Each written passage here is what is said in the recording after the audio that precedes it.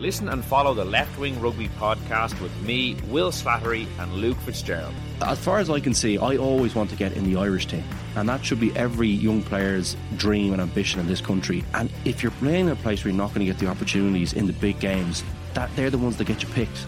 They are the ones, the Champions Cup games are the ones that get you picked. You need to be playing in a team and starting in a team for those games. It's as simple as that if you want to play in the Irish team. Every week on Apple, Spotify or wherever you get your podcasts. Remember, you can stay up to date on the latest news with the Irish Independent WhatsApp channel.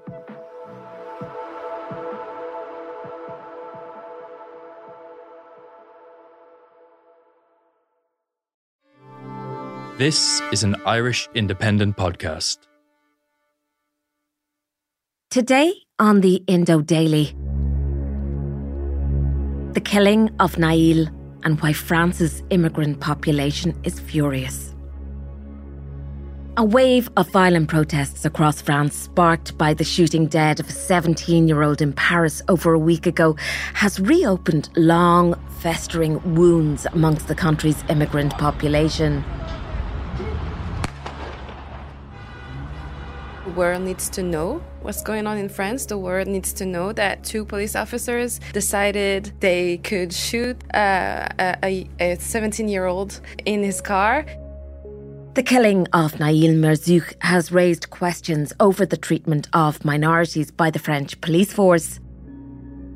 There's been growing concern over police tactics in France, and residents of Nanterre are angry. This police officer is a real disgrace to the police in general, and I think it's time for the authorities to take action to clean up the police force. And sparked outrage among all age groups from all corners of France. The rapid spread of protests across France took the authorities by surprise. Marseille, on the Mediterranean coast, is at the other end of the country from the scene of the deadly police shooting on Tuesday in the Paris suburb of Nanterre.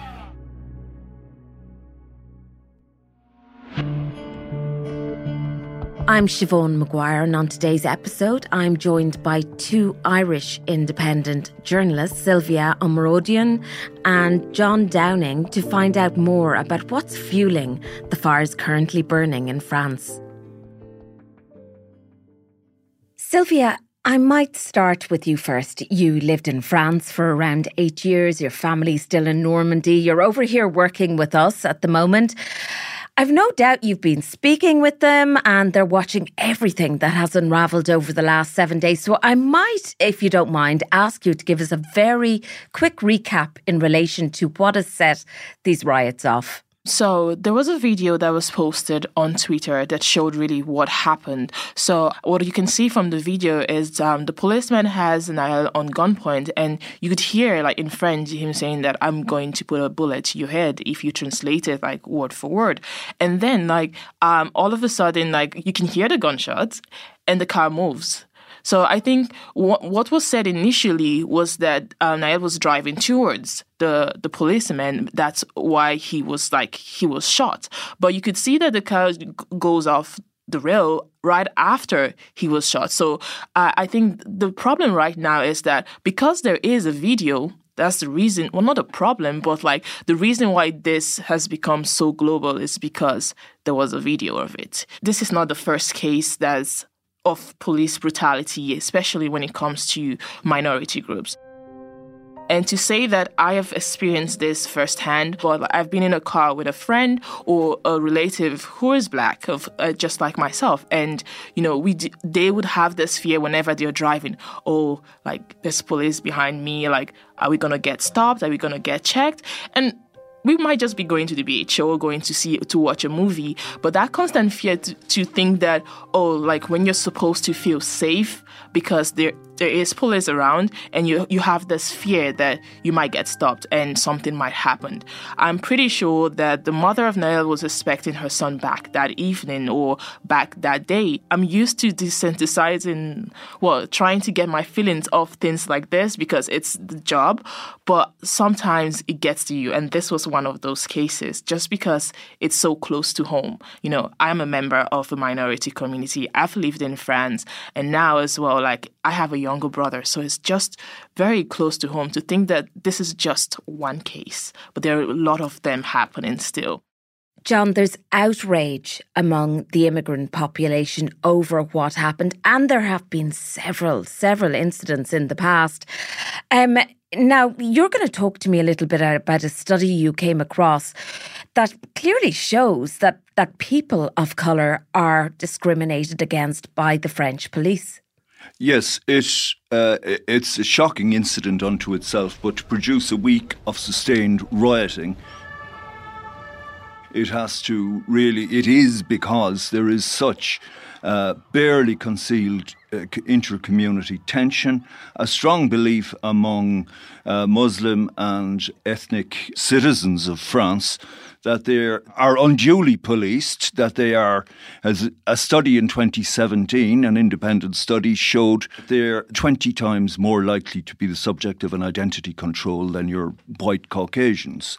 And that's just one example of the type of thing. It's a strange situation. People believe there have been various waves of this going back to 1979. This happened in a place called Nanterre, which is one of the near suburbs of France. Curiously, the centre of a lot of action in 1968 at a new university there, student rioting. There was a huge issue in 2005 when two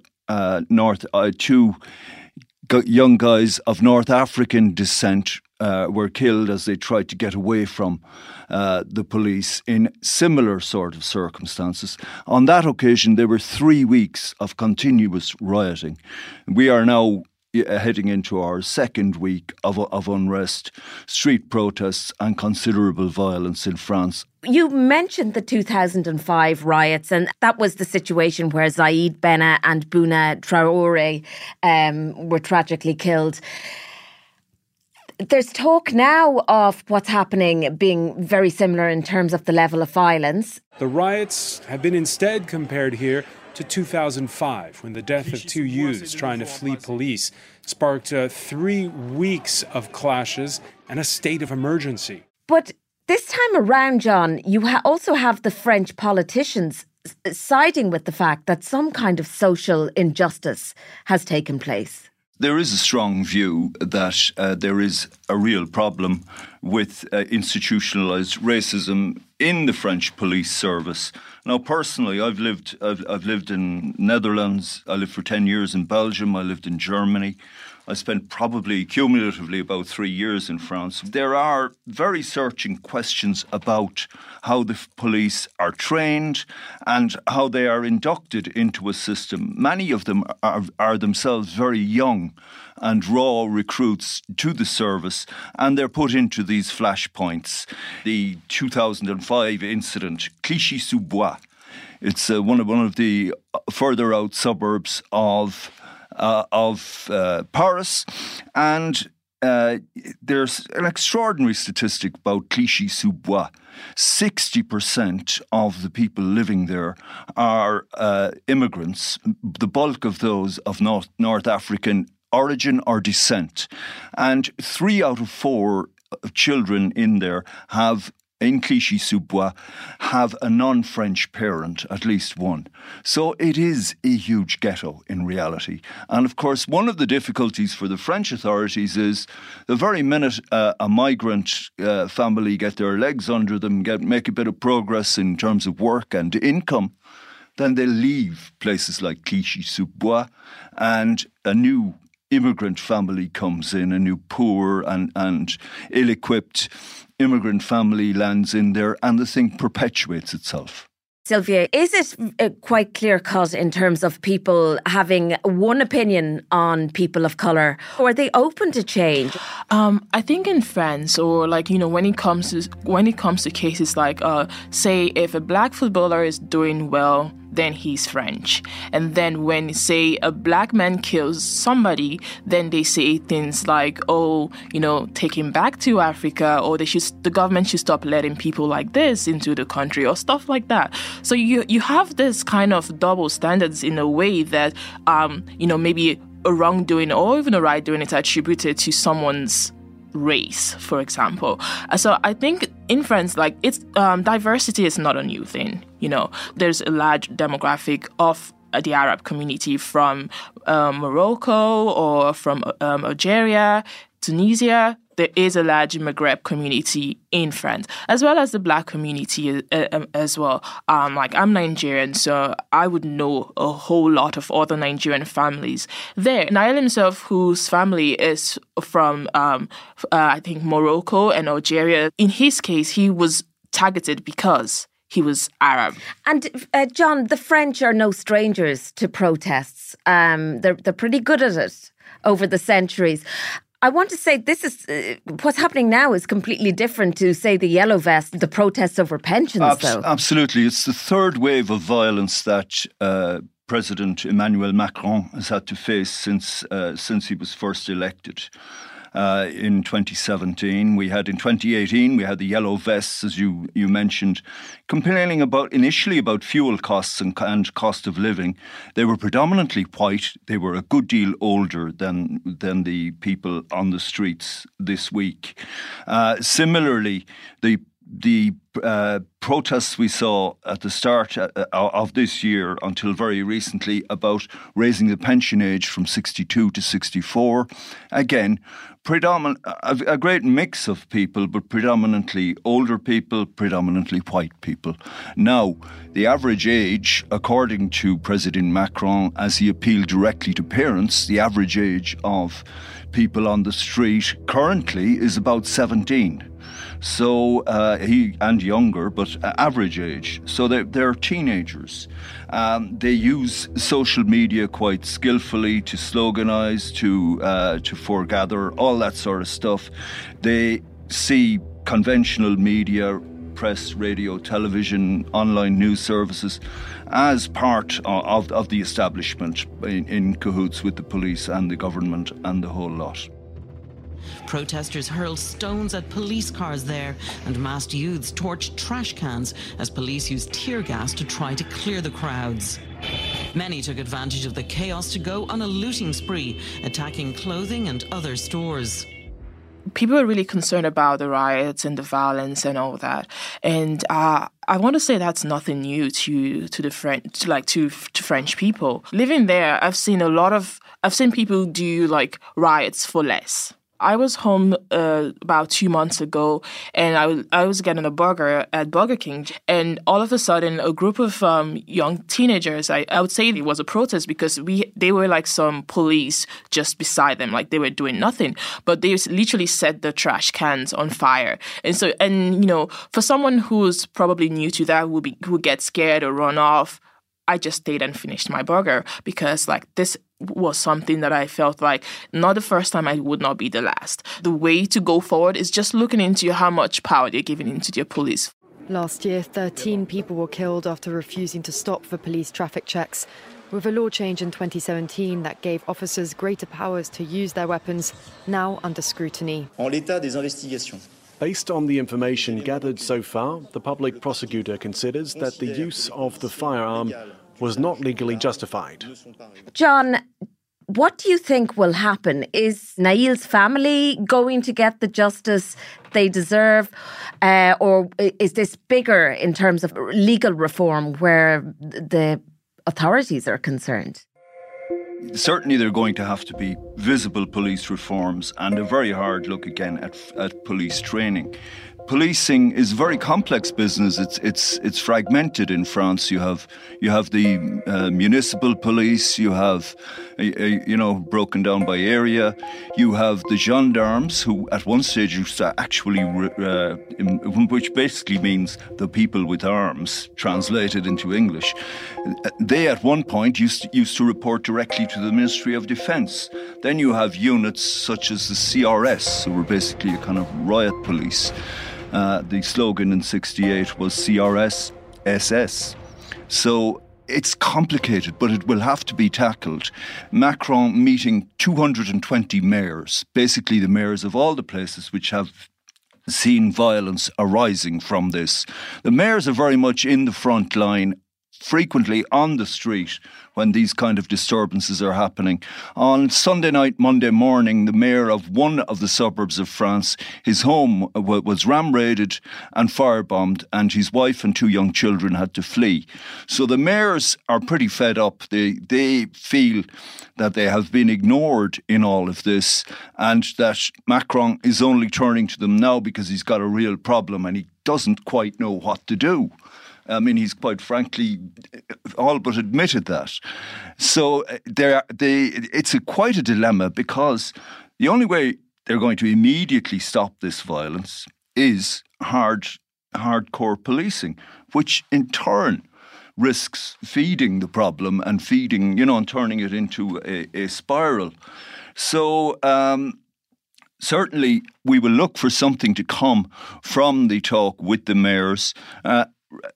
There is also the ever-present danger of a backlash. Marine Le Pen, the head of what was previously called the Front National, the hard-right party, now they call themselves the Rally for France, she got 42% in the presidential election in last April, 12 months. That's a heck of a vote. She hasn't said anything up to this about the issue. She was very vocal when there was an incident at the start of June where I would think somebody with serious mental health problems, but an asylum seeker stabbed children and pensioners in a playground in the south of France, and she repeated her refrain that this government is far too lax on migration. So that's in the mix. But let's recall the young boy who was killed the other week, the 2 who were killed in 2005, they're French citizens. They're born and reared in France. So it's about the difficulties of integration. Some of these people on the streets are 3rd and 4th generation French people, but they don't feel they belong. I see you nodding there, Sylvia. I'll bring you in. What's your own thoughts on the rise of the far right? I mean, it has to be worrying how popular Marine Le Pen is. Yes, I just think that her reason for staying silent right now is, I hope it's just because she believes or she knows it's just the wrong timing. Because she has, like you said, she had 42%. 42%. That is a large number, because she's very far right. So she had so many strong opinions about migrations. And so to say something right now would just be, explosive. It's literally, pressing the wound already on the family. So I hope that this specific case, that she stays sensitive to the subject, because her life was lost. So I don't think this would be the time for her to use this as, to kind of push whatever agenda she has. It's important to note in that vein that fundraising for the policeman, for his defence fund, for the policeman who was charged with homicide in this, is attracting huge figures. And I think it's already into 6 figures. So that tells its own story also about a divided society. And my thanks to Irish independent journalists Sylvia Omarodian and John Downing for joining me today. I'm Siobhan Maguire, and today's episode of the Indo Daily was produced by myself, researched by Sylvia Omarodian, recorded by Nahel McMonigal, with sound by Gavin Hennessy. Archive clips from France 24, CNN, CNBC, Sky News, BFM TV, CBS, the BBC and independent.ie. If you enjoy the Indo Daily, don't forget to like, follow and leave us a review.